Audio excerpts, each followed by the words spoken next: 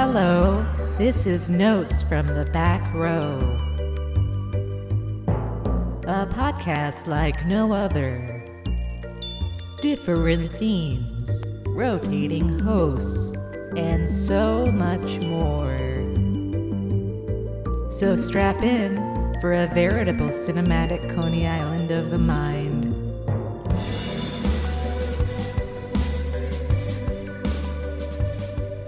Hello and welcome to Notes from the Back Row. This is Jenna Ipkar, your sports commentator. This is just what I sound like normally.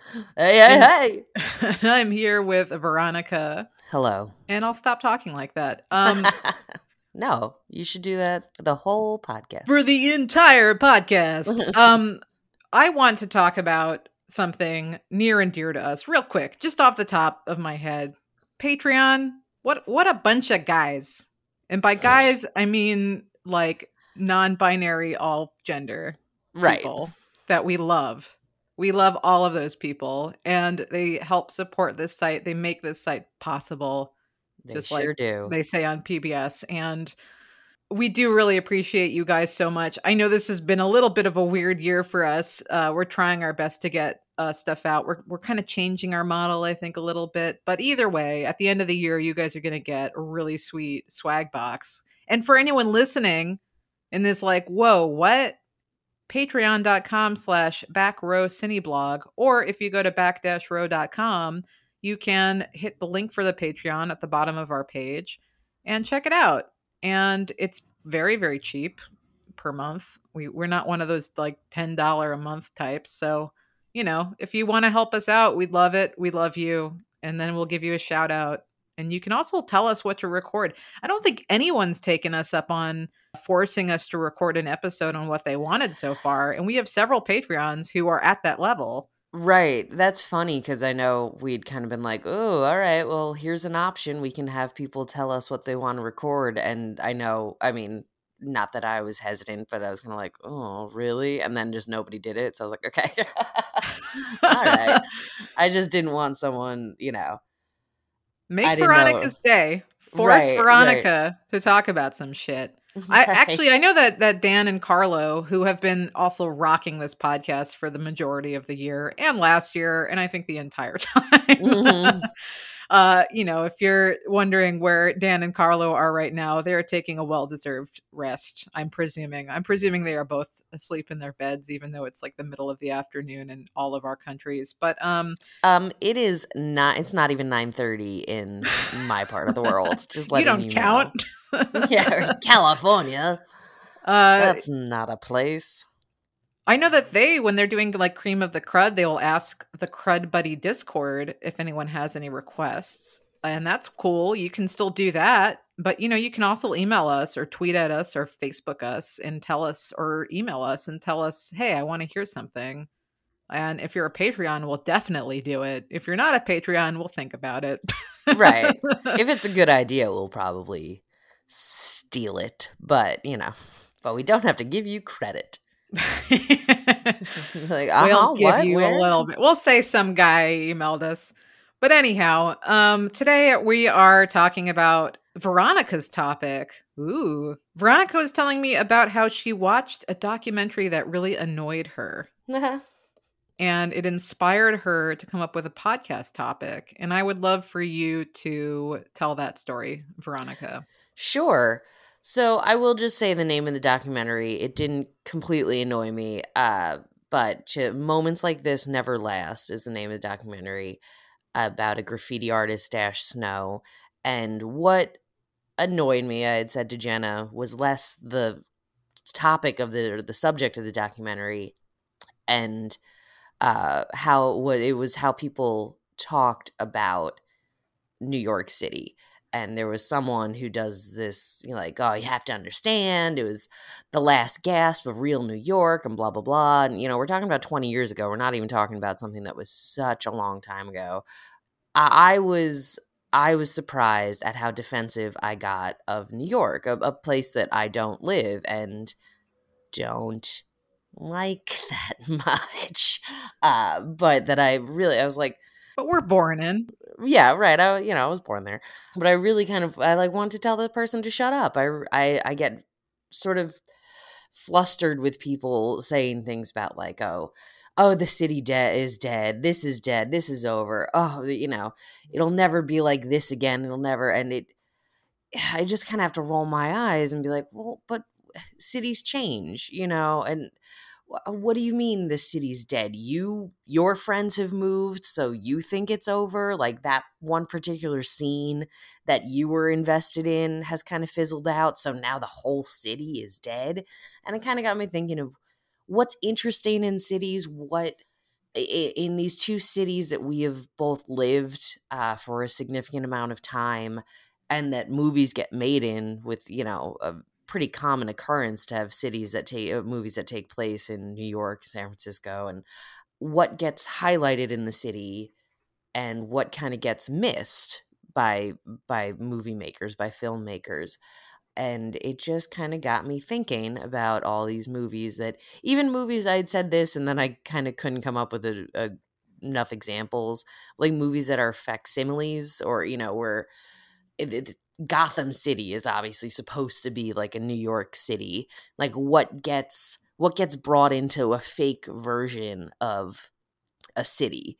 And honestly, I've had kind of just said this to Jenna before, that something that always makes me laugh, San Francisco movies don't feature the microclimates, and it's such an interesting thing that wherever you go in the city, it has a completely different weather pattern, but that doesn't ever come up in movies because it's probably inconvenient, to be honest. People are probably like, oh my god, it's raining in this part of the city. Well, I find that's super interesting to me. I mean, the concept of weather being a part of what makes a city for you. And yeah, so I've lived in San Francisco for a year at least after college, which isn't that much, but I was there. Right.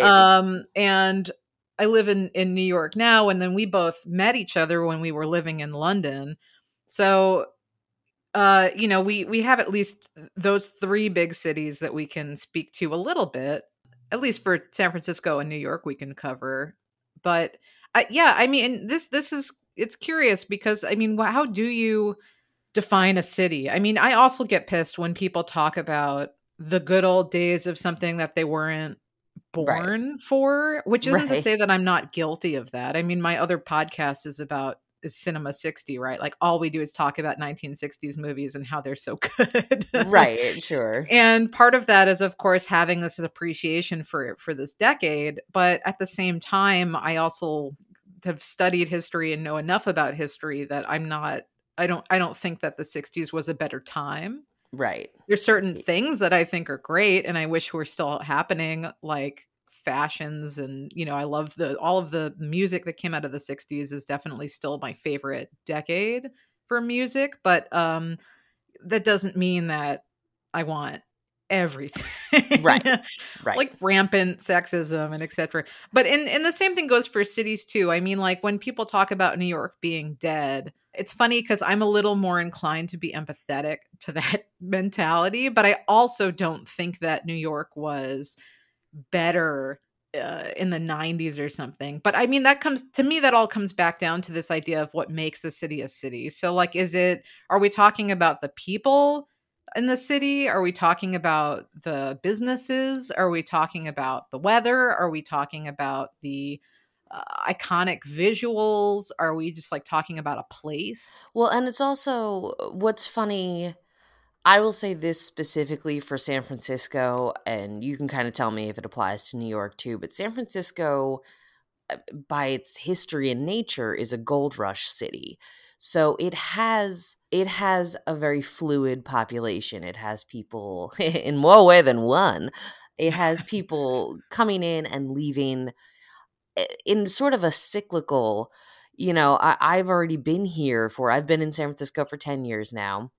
I have seen a gold rush and I have seen an exodus. I have friends who were living here through the first tech boom, and they talk about the same thing. Like, all of a sudden these businesses downtown had chains on their doors, and we're like, oh, sorry, we're out of money. And people flooded out of the city. And, so there is in this city, there is a tendency, you watch a population change. And what I have said to a lot of people, because when I moved here, I heard a lot of my older friends being like, "Oh, this city's dead. The scene's dead. Everything's dead. Blah blah blah." And I was kind of like, "Okay, good. Glad I'm here. Hi, guys." But at least, like I said, at least it didn't give me this like romanticized version that I was going to hold on to. When I was going to be 45 years old and going like, "Oh, 2010 was the magical time to be here. You guys don't know anything about San Francisco." At least I could be like, "Hey, it was dead when I moved here. Everybody told me it was dead and over. Great." But what I have said to a lot of people is that, like, there's always freaks.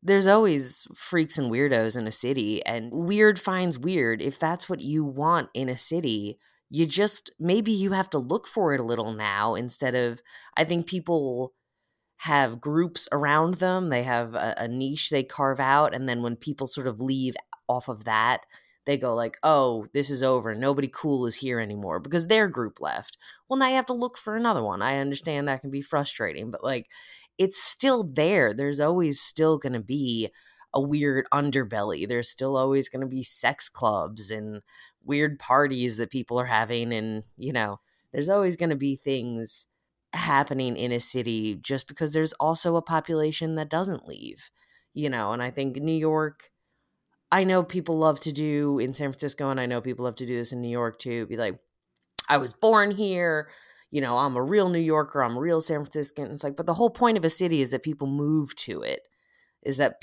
not everyone is born there. That's the whole point, is that it's a destination. And Okay, transplant. Excuse me, I've been here for a decade. I've been here for a decade now. No, I totally, yeah. I mean, I'm with you. The point in the beauty of a city is that it does have a population that changes and that it reinvents itself continually. And I think that, looking back at all of the movements that were so attractive to me, even in New York City, like, let's say, like the folk movement or even the folk revival movement. Both of these movements at the time were probably like, "Well, this shit's dead, so right. we're the last few people, like, here we are bringing it back, And so it's just funny to think about all of these things. There's a time where it's in fashion and then it kind of fades and something else replaces it. And to me, I think that the thing that people get caught up in, especially when they get older and they see things change really dramatically, the way that it has, even more so, I think, in the past few decades than it really did throughout the majority of their lifetime, is that the way that our country is just corrupting and curdling. Right. So that, and the fact that landlords are just, I know it's different in San Francisco, but you guys have more protections than New York does. But just the way that things have become so hyper inflated and expensive so that people can't, keep on just sort of like living to enrich culture. And that to me is the biggest, like when I think about my nostalgia of New York in the 90s, what I more think about is all of these sort of mom and pop stores that were all immigrant owned. And pretty much the vast majority of them had to move to Jersey, or they had to like move further into Brooklyn or further into even Long Island because they couldn't afford the rent. So it's not that there's no immigrants in New York. I can't imagine Long Island's much cheaper either. Jesus Christ. No, I'm sure not. I was thinking more like East New York, you know what I mean? Yeah, right, sure. I'm just on that same note. Like, yeah, everything's so... I had a very smart friend of mine. She's a doctor. In the beginning of the pandemic had said something about like, it's going to be devastating for the economy. And my first reaction was to snort and be like, "Bitch, you don't know anything about the economy." Because I was like, if you think this is going to be devastating for the economy, you haven't been paying attention for the past 15 years. Have you seen the mortality rates in restaurants and small businesses rise? Have you seen like... capitalism is what's devastating to the economy. That's what's been... There was an Onion article that was like, town relieved that all small businesses closed years before the pandemic, so it's like we've already been seeing this. This has been going on since before the 2008 recession, but then that really hit everything hard, and then it never really recovered. And it's the 2008 recession was caused by people being able to cheat the system, to be predatory and hand out loans that they shouldn't have been handing out. So to be like, oh, I kindle to what you're saying about these small businesses, and that it is something that, like, I guess Madonna recently had a quote about how New York was better in the 80s or something like that. And she's like, there was more energy, whatever. Someone else told me this, so like fact check it, because I might be wrong about what she said. But Sounds I like don't. something Madonna would say. Right. Where I was kind of like, yeah, that sounds about right. And the 80s of all times, where I'm kind of like, what a terrible decade. Shut up, Madonna. But where I will at least agree with her is that she's probably right on some level, that there was more energy, or there felt like there was more life, because people could afford. Grace Jones in her documentary talks about Paris in the 70s having more life and more energy, and things are quieter now, and isn't that sad? And it's like, well, yeah, but people have to work so hard just to live. Did you see rents in the 80s Right. comparatively? Have you seen, we all know the whole minimum wage thing. We all know that that's been stagnant for decades. Like, are you really, you can't, I don't think the people in the cities necessarily are less interesting, or like, I just think that people are like ground under the boot of capitalism so badly that they can't enjoy themselves, and people come home and are just tired. They don't really want to have uh they don't have the energy to go out and make stuff in the same capacity. But I do have to say, I don't feel that way about San Francisco. Well, to your point about, creating things too, I think that also, it goes to show, it's not so much that things aren't being created, because I think that's, it's called YouTube. Right. But the problem now is that we're being driven to create in more solitary ways, because of the fact that there are no public spaces for a lot of this sort of gathering, which I think is partially a fad thing. Like, I think that we've moved away because of the computer has everything we need. Don't leave computer. Computer loves you. But like, it also, the way that like you and I can do anything creative is via this goddamn computer. Well, as a theater person, Well, sure, sure. I mean, yes. I also like, I have other outlets for it, but like, it is like, I find myself being drawn back to sitting in a room and having to do something that way, because there aren't that many spaces to go to in person, which isn't to Right. say there are none, but it's harder and harder to keep them running. Even there's so Yeah. many theaters that have been closing, and so many venues that have closed that were always super popular. And it's like, well, what happened? Well, they raised our rent by like $10,000. Right. And Right. Yeah, even before the pandemic, I live on a hustle and bustle street in San Francisco, and you would walk down some of the earlier blocks of the street. By the time you get to where I live, it's, real loud and real packed. But some of the far blocks and the beginning blocks, I guess, of the street, there would be empty storefront after empty storefront after empty storefront. And it blew my mind that in such a prime location, these places could sit empty, that they were like allowed to sit empty, because people sure. get, it's a tax write-off, however the loophole works.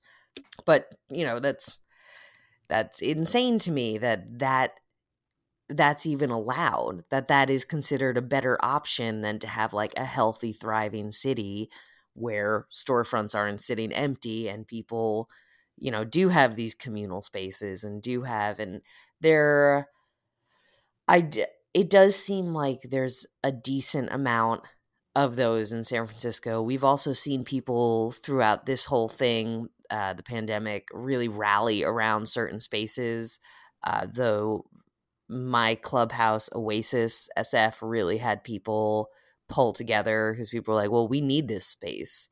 Like, this is an important space for us. And there was a fundraiser. They raised over, it was like $250,000. I understand and agree with what you're saying. I could see New York also, because it's so condensed and because it is so expensive, so consistently expensive. San Francisco sort of ebbs and flows. I think my dad and I were talking about this, that when rent prices kind of dropped in some of these cities during the pandemic, that it didn't even occur to people that rents in New York could go down. Like, we in San Francisco know things kind of rise and fall, rise and fall. We see the gold rush, and but I think people just go like, New York is what it is. It's expensive. It is what it is. And then when people are, leaving, when they're flooding out of it and rents are kind of going down, people are like, oh, that's amazing.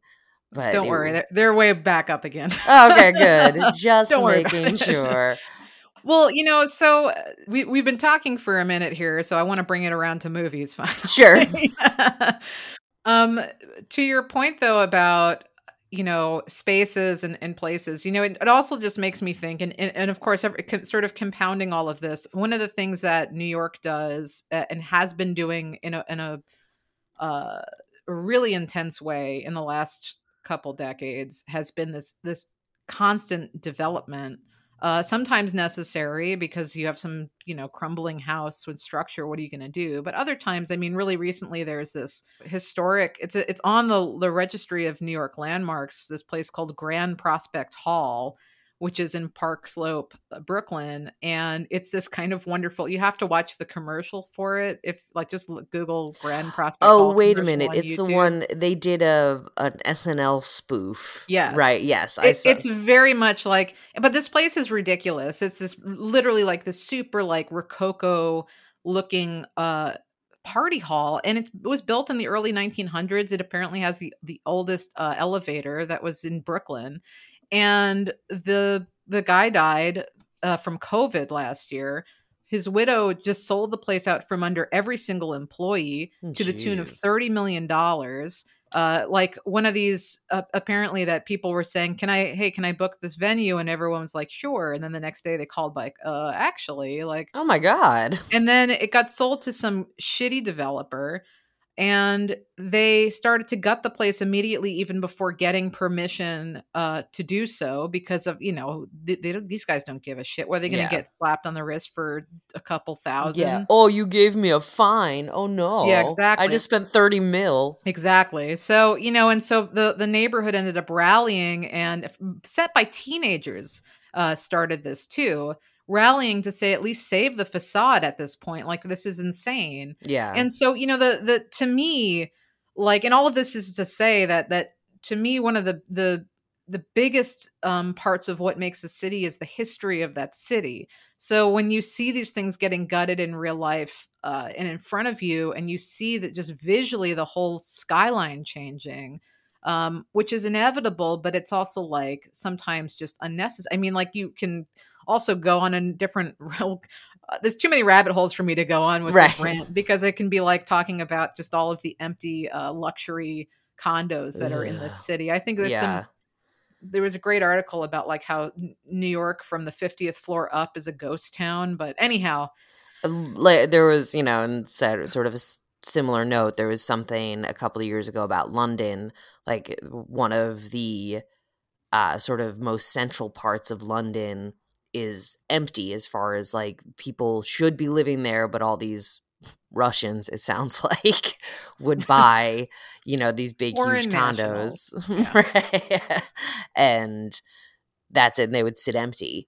Because it's a place to keep your money that you don't lose. Right. It's a better investment than the stock market. But yeah, so I mean, so to go back to this idea of nostalgia and especially movies, is that, a lot of the time, like, I will watch older films, and part of what I really love about them is just seeing what New York looked like at the time. Right. So, like it's one of, I know I have better examples of this, but one of the weirder examples I can think of is this movie, It Should Happen to You, which is from 1954 with Judy Holliday. And it's a cute comedy. Jack Lemmon's in it. It's essentially about becoming a reality star. She puts up a billboard with her name, and then becomes famous just because she put this billboard up in Columbus Circle. Huh.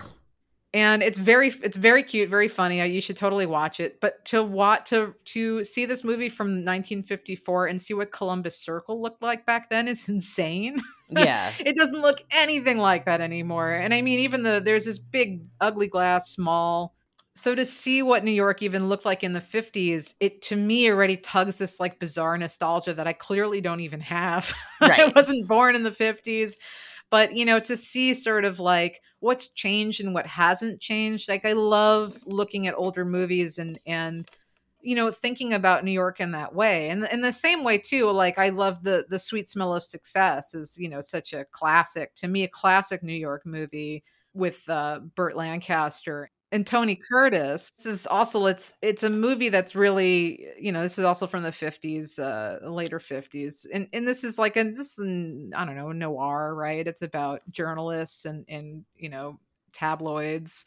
And a lot of it takes place in rooms and clubs and things like that. But there's just so many. I mean, that movie especially. There's this great line where Burt Lancaster. I mean, they're in 21 Club, which is now also closed during the pandemic, but also this sort of New York institution, and especially in these older films, it's amazing to see how much has changed in this like restaurant that's now like it started off as a speakeasy in like 20s and now has become this like hyper it's like one of the last places in New York you have to wear a suit Oh, to fun. to enter. They will make you wear a blazer. I think they Right. removed the tie restriction, but like you have to wear a blazer. But and it's this place that still exists and it still looks very much the same. Like, at least the table layouts are the same. Right.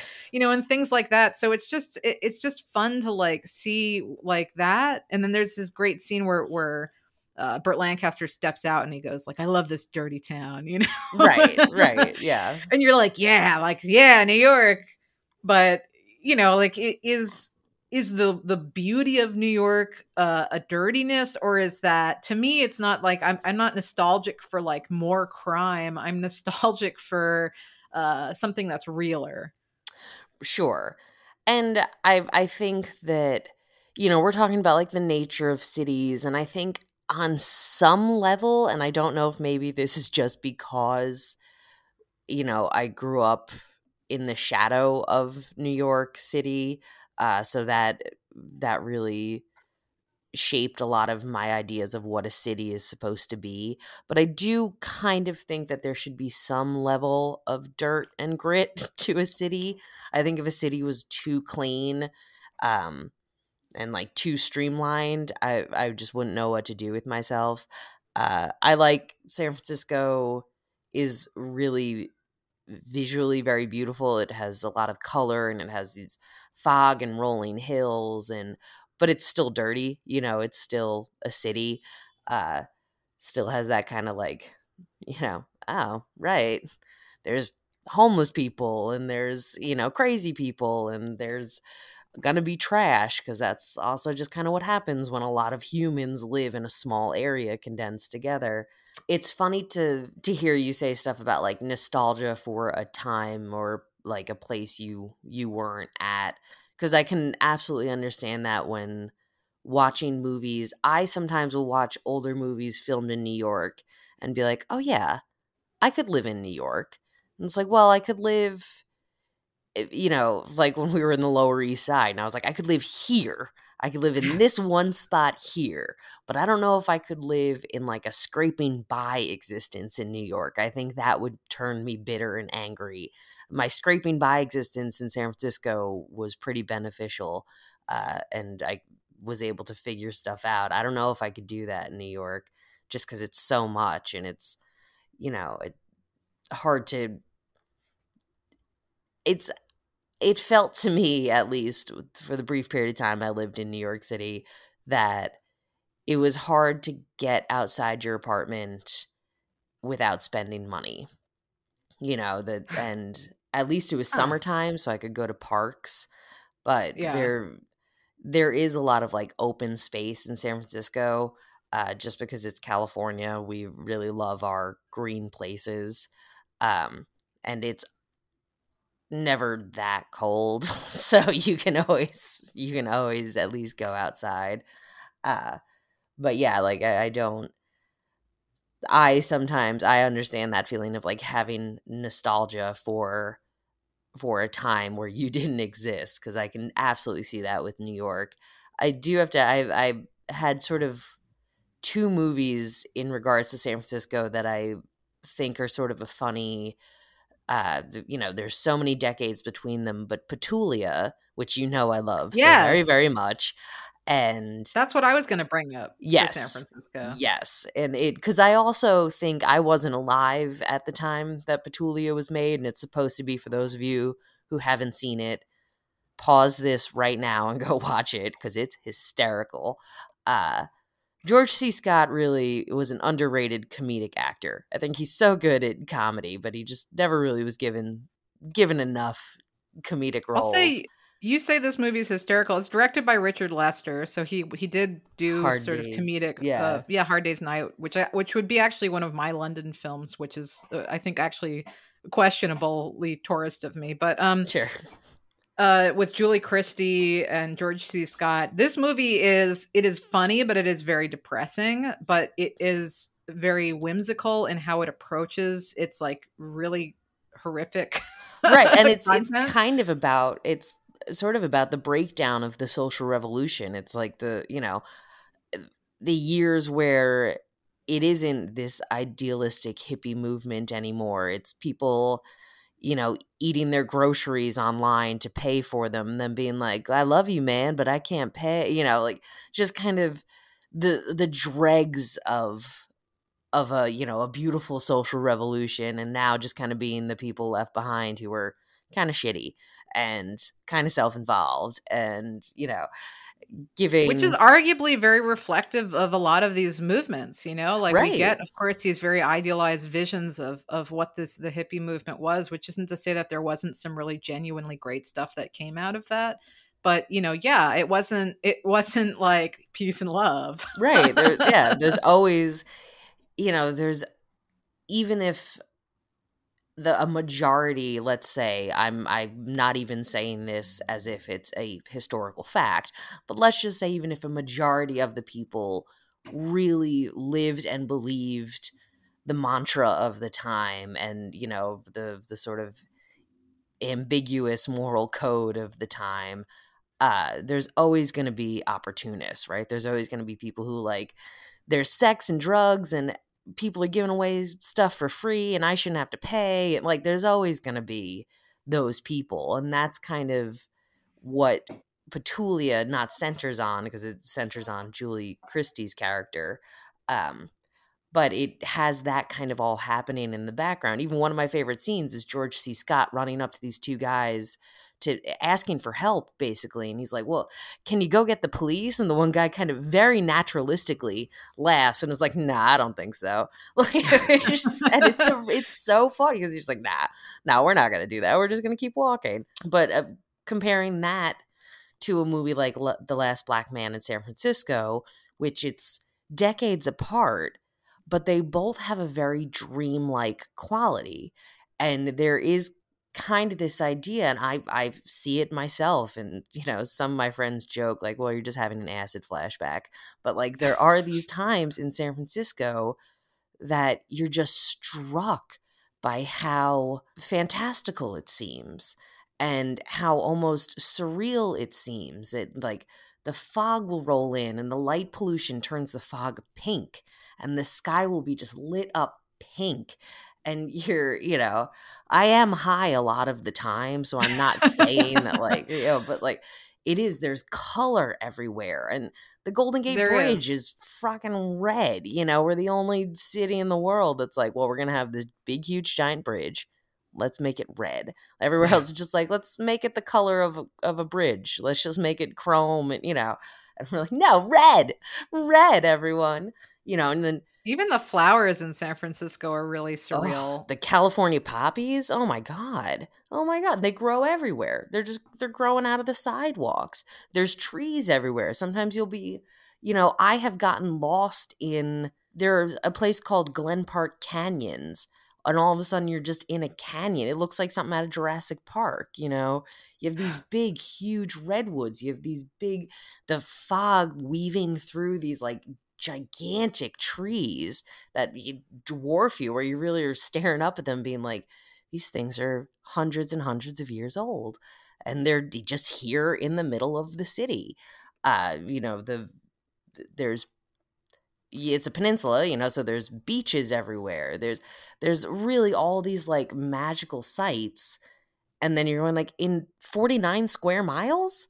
You know, there's a Right, you can just like walk. You can oh like yeah, be at a beach and then be in the fog and then yeah, be next to like massive dinosaur plants and then right. You can be like at be in Ocean, downtown city and like Ocean Beach. You can turn around and it looks like houses are growing out of the dunes, you know, and you can see Sutro Tower, or you can be at a place like Aquatic Park.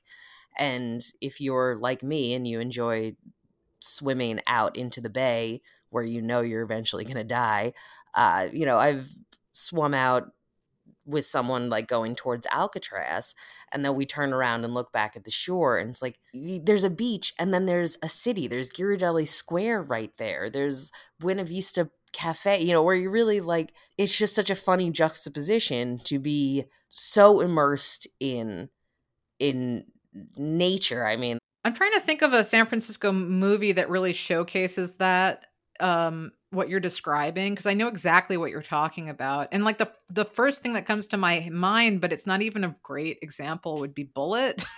But Bullet I only like because it showcases just how goddamn tall the hills are. And there's also a really good like I like that it gets those sort of inner, like the in between neighborhoods. It's only a pretty mhm, specific area of San Francisco. It's just like Nob Hill basically, but like I do like that they give you like those giant mansions. They give you like the basically on the way down from the hill, you get like the that what's that oh Embarcadero, yeah, and then you get this actually like just like going towards Oakland, I think, or some like it's something outside of the city. It's like a good 101 right, for like being in San Francisco, but like you don't really like you don't get that diversity though. right.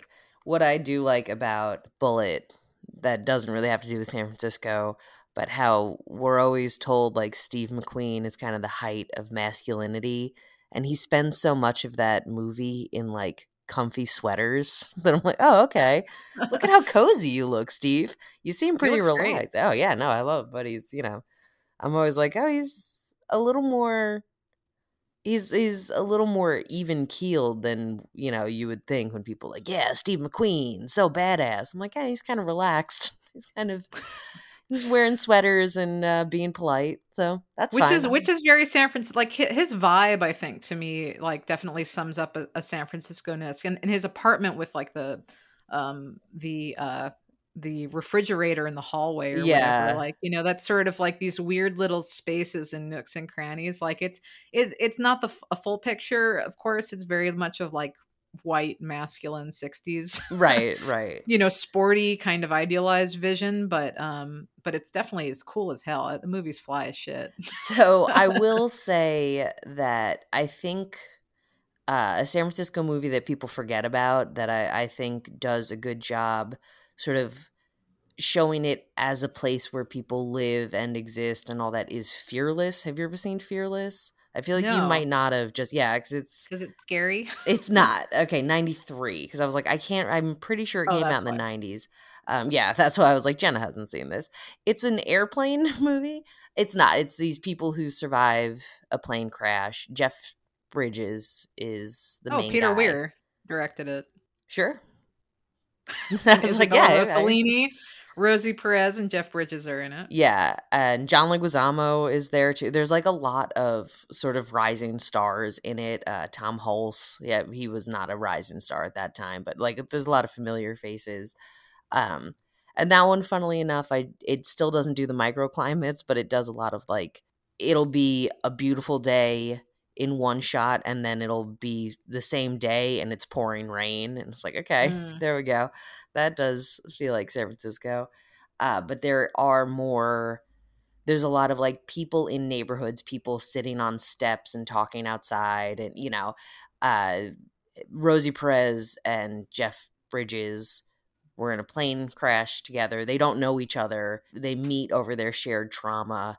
And Rosie Perez had been like holding her baby in her arms, and the baby died. And so she's like really devastated. And her and Jeff Bridges like bond over this really, really, really horrific incident. But they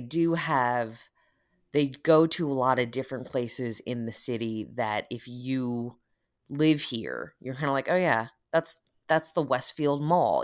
Places where you're not really going to go as a tourist, because who the hell is going to go to a mall? You're going to go somewhere more interesting. But oh yeah, that's that grocery store. That's you start to. I think it does a better job than even something like Tales of the City, which to me always kind of felt like it was being shot on a soundstage, because it very well could have been. But I'm speaking of the older one. I don't know anything about the new Tales of the City. Um, When but you say like nobody would go to a mall as a tourist, I'm like, oh, sweet summer child. But you're reminding me too, like, one of the movies that people love to talk about when they talk about New York City is When Harry Met Sally. And sure. I feel like that movie doesn't capture New York at all. Yeah, I haven't seen it in a while, but I guess I just remember it them being in the diner, and I always thought it was that diner that like everything's filmed in, the one that's in LA, but I guess I don't know. I Well, never the knew. thing is, they do a lot of like beats of like places in New York, but it's like this big, empty, weird New York City. It just doesn't look familiar, like it Right. sort of takes place there. And like, it's charming. It has its moments. I don't love it, obviously, Right. but, it doesn't, it misses like, it just, there's no one else in the city except for them. I mean, it doesn't, you don't ever really get a real sense of what's happening. And like, and that's when I like then go back to the cliche of like 70s New York. You know what I mean? Right. Like, because that's when like I think about, like, I just watched Little Murders, which was amazing. Yeah, I haven't heard of that one. Oh man, it's from 1971 and it was directed by Alan Arkin. Oh. And it's written by Jules Pfeiffer. And so it stars Elliot Gould, and it Yeah. has and Alan Arkin's in it, and Marcia Rod, and Vincent Gardenia, and Donald Sutherland is a reverend, and he performs the absolute greatest speech at a wedding I've ever heard in my life. I'd believe it. Oh my god, it's so good. But this movie's amazing. It's this very like, it was a play that Jules Pfeiffer wrote in the late 60s. So it's about that same souring of this is like right after everyone was assassinated, Right. Right. right, in the late 60s, and like things are getting rough and people are feeling just depressed and totally like unsure of what's even happening. And so it's very, very nihilistic.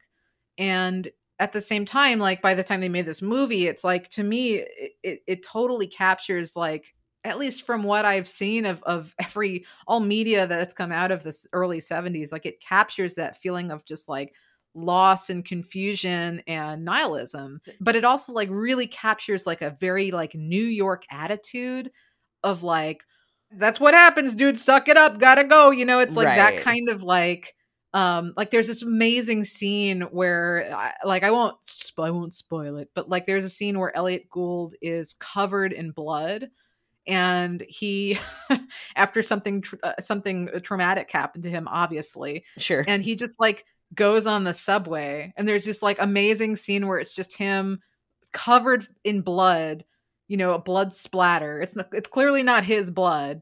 Just standing on the subway looking for like a seat, and like nobody wants to make eye contact with him, but nobody's like flinching. Right. And then he gets off the subway and he's walking up the subway stairs, and it's just like all you can hear is the humming of like a light, and like, just the general roar of the subway. And as he's sort of staggering in a daze up the subway stairs, this man comes in the opposite direction down the stairs with like a gaping head wound, and just like passes him on the Right. stairs in a daze. And they just don't, nothing's said. You never know who that guy was. You just sort of like keep like two ships in the night kind of situation. Sure. And it's so perfect because it just really, obviously that's not what New York is like all the time, But I don't know a single person who's lived in New York who hasn't been like, well, there's some blood, like. Yeah, and the idea of like living in a city and sort of having to have like a filter on just so that you don't go crazy. So you do have to kind of, I know the Kitty Genovese story is actually kind of bullshit, right? But like, the idea of someone getting stabbed to death and like nobody helped. It's not actually, it has kind of been morphed into an urban legend. It didn't really happen the way it's made out to be. Morphed into an urban legend in a great Phil Oakes song, Outside of a Small Circle of Friends. Google it. Yeah. But in that same idea, you do kind of, there was a woman screaming outside last night who was obviously not in distress. She was calling her boyfriend a fucking idiot, or calling some dude, but it was like, going on for 10 minutes. I was almost like, you need to shut up.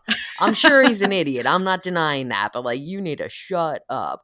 But sometimes when you live in a city, you do have to have some, it's self-preservation. You do kind of have to have a layer of blinders almost, where you're just kind of like, I can't help every person here. I can't give $1 to every person who asks me. I can't look at every person with a gaping head wound. If that guy's covered in blood, I just have to ignore him. 'Cause there's just everything. There's so much going on. There's so many people that you're like, all right. And I do think that's a soul of a city in a way. I don't even mean that in a bad way. I mean that like you have to learn how to live in a city. You have to learn how to not let it drive you crazy. Which is exactly when I never understand when people say New York is mean, because I've never experienced New York being mean. It can be aggressive, but Right. like I feel that it's more that people don't have time. So if you're going to like stand in the middle of the street and wonder aloud where something is, like, I don't have fucking time to deal with you. Right. Yet if you like turn around and you're like, excuse me, and happens to me all the time, where I have to take about 10 more steps before I realize they even said something to me. Right. At which point I turn around and look at them and go, what? What do you want? And usually I'll do my best to help them if I can. But, I've also been like, there's also like people that will stop you in the street. This has happened to me. Some guy goes, excuse me, and like stops me dead. I'm like, and I like fucking power walk, man. He stops me dead in the street, says, excuse me, do you know how to get to Smile? And I'm like, what? Like, I'm sitting here racking my brain. Is that like a store? Is this some trendy shit? He's like, Smile. He's like, between your nose and your chin. Ugh. And I was like, and like just. So it's like either you're going to get stopped because someone's a freak, or you're going to get stopped because somebody just like wants to get to Houston Street, right? Instead of Houston. But that reminds me too of another great New York movie, which barely even leaves an apartment, but The Prisoner of Second Avenue, which is another play, Neil Simon play with Jack Lemmon and Anne Bancroft. And this is like, to me, it's a perfect New York City movie, because even though he barely gets out into the city, there's like one scene where he tackles, I think it's like Sly Stallone. Oh, good. who has like a cameo basically as like a thug. But, he's just going through a mental breakdown, and it's so much of this movie is him in his apartment, pacing this apartment, or being out on the balcony and screaming at people while, he's completely stuck in this tiny box. And that is also so much of what the fabric of what makes up this city. It's like, as you're saying, like, you have to learn how to deal with it, or you lose your shit. Yeah. You lose your shit, and you have this moment, which I think is really what this movie is about, is that like Jack Lemmon loses his shit, and by the end his wife Anne Bancroft loses her shit, and then it's like the tables are turned. He has to now support her, and so that's definitely, you can't live with this many people, with this much pressure, with this much like noise, and not just get to the point where, as you said, you have to have self-preservation. Like, you have to just tune out some of it. Yeah. And it's funny that you bring up that, like, oh, how do you get to Smile? Because a friend of mine who I told him like, I'm not going to be friends with you if you ever move to Manhattan again, because he doesn't know how to live in the city. He would let everything get to him. He would let everything drive him crazy. And I had sort of realized when speaking to him that there is a sad gift in being a woman, in that you already sort of are used to just like walking past people trying to get your attention, where Ignoring you're people, already yeah. so used to just kind of being like, that person's just trying to talk to me because they're, just trying to be a pain in the ass dude. I'm just going to keep going. Where he would actually be like, everybody's asking me for cigarettes. Everybody's asking me for money. Everyone was like, then just keep walking. Pretend you Right. didn't hear them. They're not going to follow you. They're sitting on the sidewalk. Like, trust me, they're not going to get up and chase you down for a cigarette. They're asking every smoker who walks past if they have a cigarette. Like, when you're a woman, especially living in a city, you're just so used to being like not paying attention, not listening to you. And I have male friends here who talk about like, oh yeah, I saw someone I knew and I was trying to make eye contact with her and wave to her, but she like didn't even look at me. And I was like, yeah, have you seen Mandy? Do you know what happens to women when we accidentally make eye contact with someone? They Right. show up at our house. They try to indoctrinate us into their cults and then they burn us alive. Happens all the Right. time. Yeah. Well, no, that's funny. Actually, you're making me think of too another of my like New York has changed stories is, being on the subway growing up after a certain hour, it was always a creepy place. Right. And, and that was through experience, not just like, my mom told me, but my Right. mom also told me Yeah, like, and two things. They can both be. but I just remember too, like the being on the subway in like the early like the mid 2000s, let's say, because 9/11 was its own thing and everyone was very friendly for a little bit. But Mhm. you know after, let's say, 12 a.m., the subway got creepy. And then during like the 2010s, as everything started to get more and more gentrified, it turned from like, coming home late drunk, and like, maybe closing my eyes on the subway. Like this person came up to me at one point and like, taps me, and immediately, and I wasn't even like asleep so much as I was just like drunk and closing my eyes. Right. And I'm like, look at them like, what? And I realize, okay, this is like some other like woman. And she goes, excuse me, is this your stop? And I look around and I'm like, nope.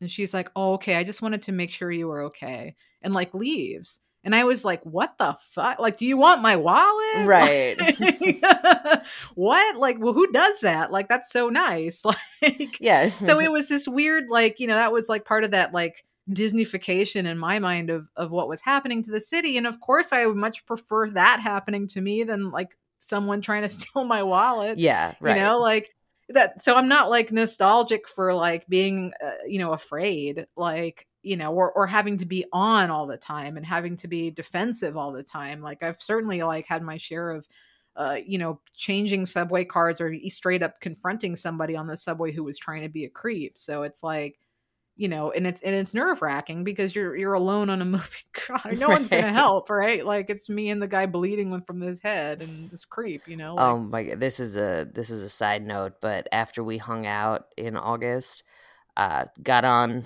a train heading to Penn Station. The train I was on, like the car I was on, first of all, no AC or very, very weak AC. ugh. Three different people playing music out of their phones. Nobody or very few people. It was a pretty packed car. Not a lot of masks. A lot of people like kind of jumping around. There was a lot of younger, teens and early 20s types. So like whatever, they're supposed to be kind of crazy, but it was just like it was so much insanity in one car. I got off at the next stop and got on another train. So I was like, "Oh god, here comes one of those it was a new A train and it had AC and there was two other people in the car with me and I was like, "Oh, thank god." I was like, I can't even be on this car in this train anymore. It's so crazy. Everyone's so crazy. It's so hot and everyone's psychotic. So yeah, I understand that feeling.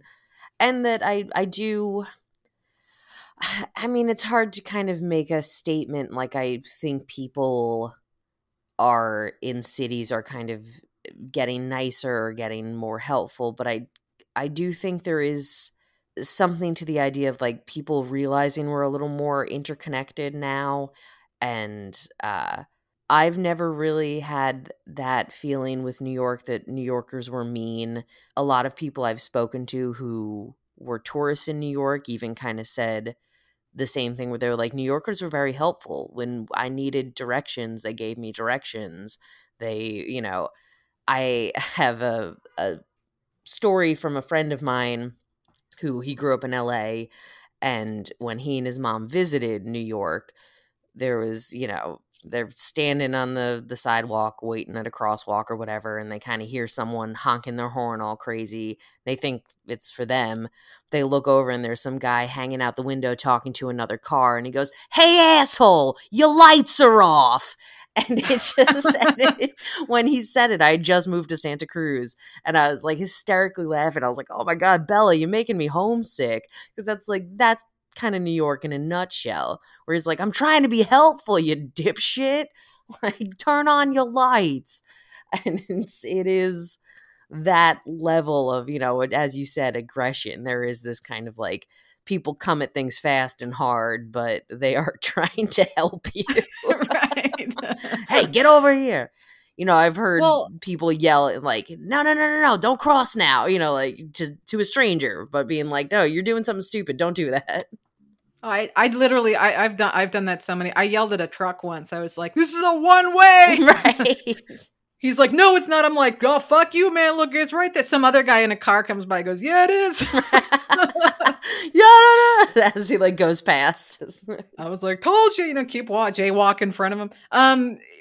So we've gone on for a little bit here, so I'm gonna we sure have.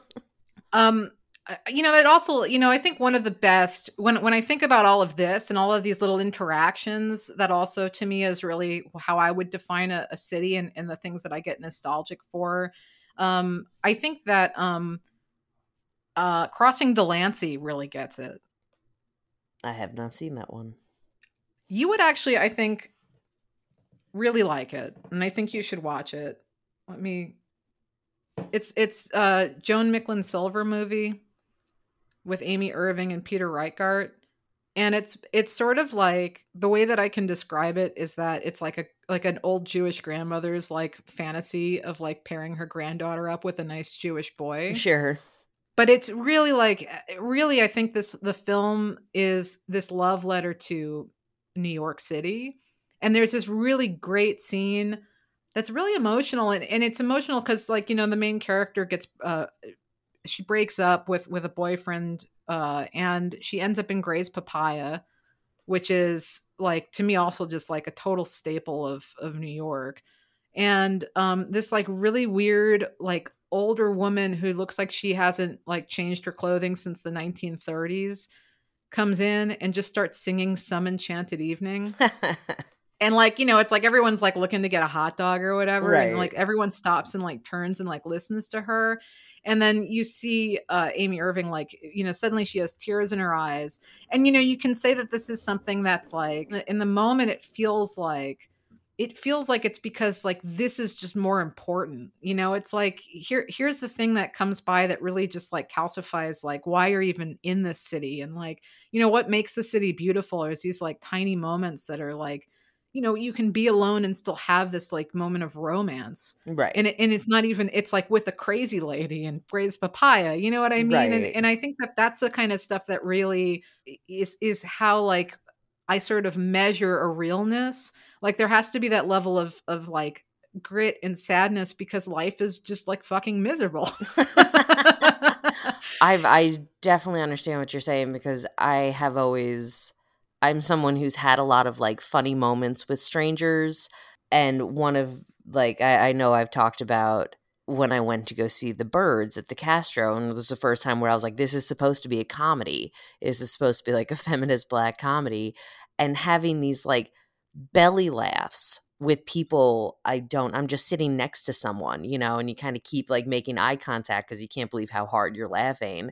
And just, I think also movies being that communal experience, which I'm glad people are returning to. I think I had said this about MoviePass, that that now defunct RIP MoviePass is like that now defunct scam that like actually benefited the little guy instead of the big right. And like the funniest part about it, where I was like, they read the data wrong or something. Like I don't even know how to.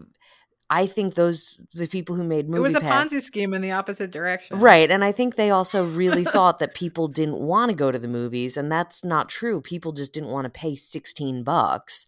Once it was $10 and you could go as much as you wanted, people were like, we're going to the movies. Here we Right. go. La, la, la. It's like, well, so it kind of proved people do like these at a time when everyone was like, nobody wants to leave their house. We'd rather just watch movies at home. It's like, no. People do like going to these big communal showings. They just don't have the money for it. Nobody can justify spending that much. But that's one of the things that I do really love in San Francisco is that the theaters are very important, and you have places like the Roxy and the Castro and the Alamo and these places that do events, where it's the Alamo does these mystery movie marathons. It's basically just like, all right, we're showing Wesley Snipes movies, we're showing Winona Ryder movies, we're showing, you don't know what movie's going to play, but they're going to play 4 of them, and you're there all day, and it's a whole big event. You kind of duck out to smoke and run back in, or I duck out to smoke and run back in, and so I've had a lot of moments with strangers where you're just me and a kid one time were hysterically laughing because an old man's pants fell down. I was trying to hold it together so badly, and I looked down and this kid is like clearly looking at me because he was like, oh my god, there's one other adult here and like his face is really tight, like his mouth is pushed together, like he's trying so hard not to laugh, and I lost it, and so then we're both just like hysterically laughing. It's like, oh, his pants fell down. Oh, like that. Those kind of really terrible for that guy. right. Really Someone rushed over really fast and was kind of pulling him back up, but I was like, oh my god, I felt so bad. This is like years ago now, but I like just remember it so clearly because I was like, don't laugh, don't laugh, don't laugh, and my eyes land on this kid, and the kid is like, kid's like, I'm trying not to laugh, but it's gonna happen. I was like, yeah, it is. Let's just laugh and keep walking. But that, it's like these momentary interactions, or people will sometimes in like the smaller side streets when you're getting ready to jaywalk, and I wait. People dart in front of cars here. It makes me very nervous, but I'll sort of like be waiting for a car to pass, and the driver will stop and like wave me through, even though I'm not at a crosswalk, and like waving to them, these kind of like little interactions with people that you're never going to see again. You're just kind of like, oh, all right, well, that was nice of you. Again, it's like, I don't know if I want to make a statement like I think cities are getting Cagney, please. I don't know if I want to say that cities are getting softer. I don't know if that's necessarily true, or if that we are kind of coming to a point as like just a species, as the human race, of being like, we need to be a little bit more considerate of each other. Maybe that will make everybody a little bit happier and will make everything run a little faster, run a little smoother. Some of this is also, I am lucky enough to live in a city that for the past year and a half has been fairly considerate of each other, and to a point where it's almost like too much, where people give you weird looks if you weren't wearing a mask outside. And I was like, relax, I'm a hero. I work at Whole Foods. You have to be nice to me. I'm on the front lines. But so I could imagine that maybe my perspective would be different if I was living in a place where, like, people were getting punched in the face for telling someone they need to put a mask on. I think you're. It's funny because I feel like you're much more optimistic than I am. I feel like we're just headed for basically another Great Depression at this point. So I think we're going to see a lot more anger spilling out into the streets, which we already are seeing in a lot of ways. But I would love to hear if you have one last movie that you think either sums up New York or sums up San Francisco, or both. Both would be. Well, I mean, like two examples, not right, the same city. I guess I'm like a movie that really handles San Francisco very well, and again, it's like something that makes me nostalgic for a time that I didn't exist. But Diary of a Teenage Girl. Oh, yeah. Yeah, and I think because it is based on someone's, memoir or graphic novel, because it is someone's story, that it does go into a more residential part. I don't even mean like neighborhood. I just mean like someone who lives here has a different experience than someone who is just here for a year for a job, or someone who's just in visiting or just here for a couple of months, and someone who grew up here, and watching someone in a almost a lawless time, because it does take place in the 70s, and like, you know, you could drink at 18. So she was going to the bar with her mother's boyfriend when she was 15, you know, or you're kind of like, that's bananas. But again, it's a good like companion movie to Petulia, because it's like, well, what happens after we've thrown out all the rules and we're trying to make our own new rules, and people are trying not to, you know, they don't want to be their parents. They don't want to be too tough and hard on their kids. It's like, well, but then this is what's happening. Then this might be, you know, your kid might be sleeping with your boyfriend because you let a real winner into your household. Like, that's, you know, maybe some of these rules do need to be in place. Please, my God, Cagney. Jesus Christ. Oh, stepped right on my chest. So I would say that one. That would be my last. What about you, Cagney? You got another San Francisco movie? No, you just want to rub your face into my microphone? All right. Well, thank you, Veronica. This was an enlightening. You made me think, and even though we didn't even talk about movies for half of it.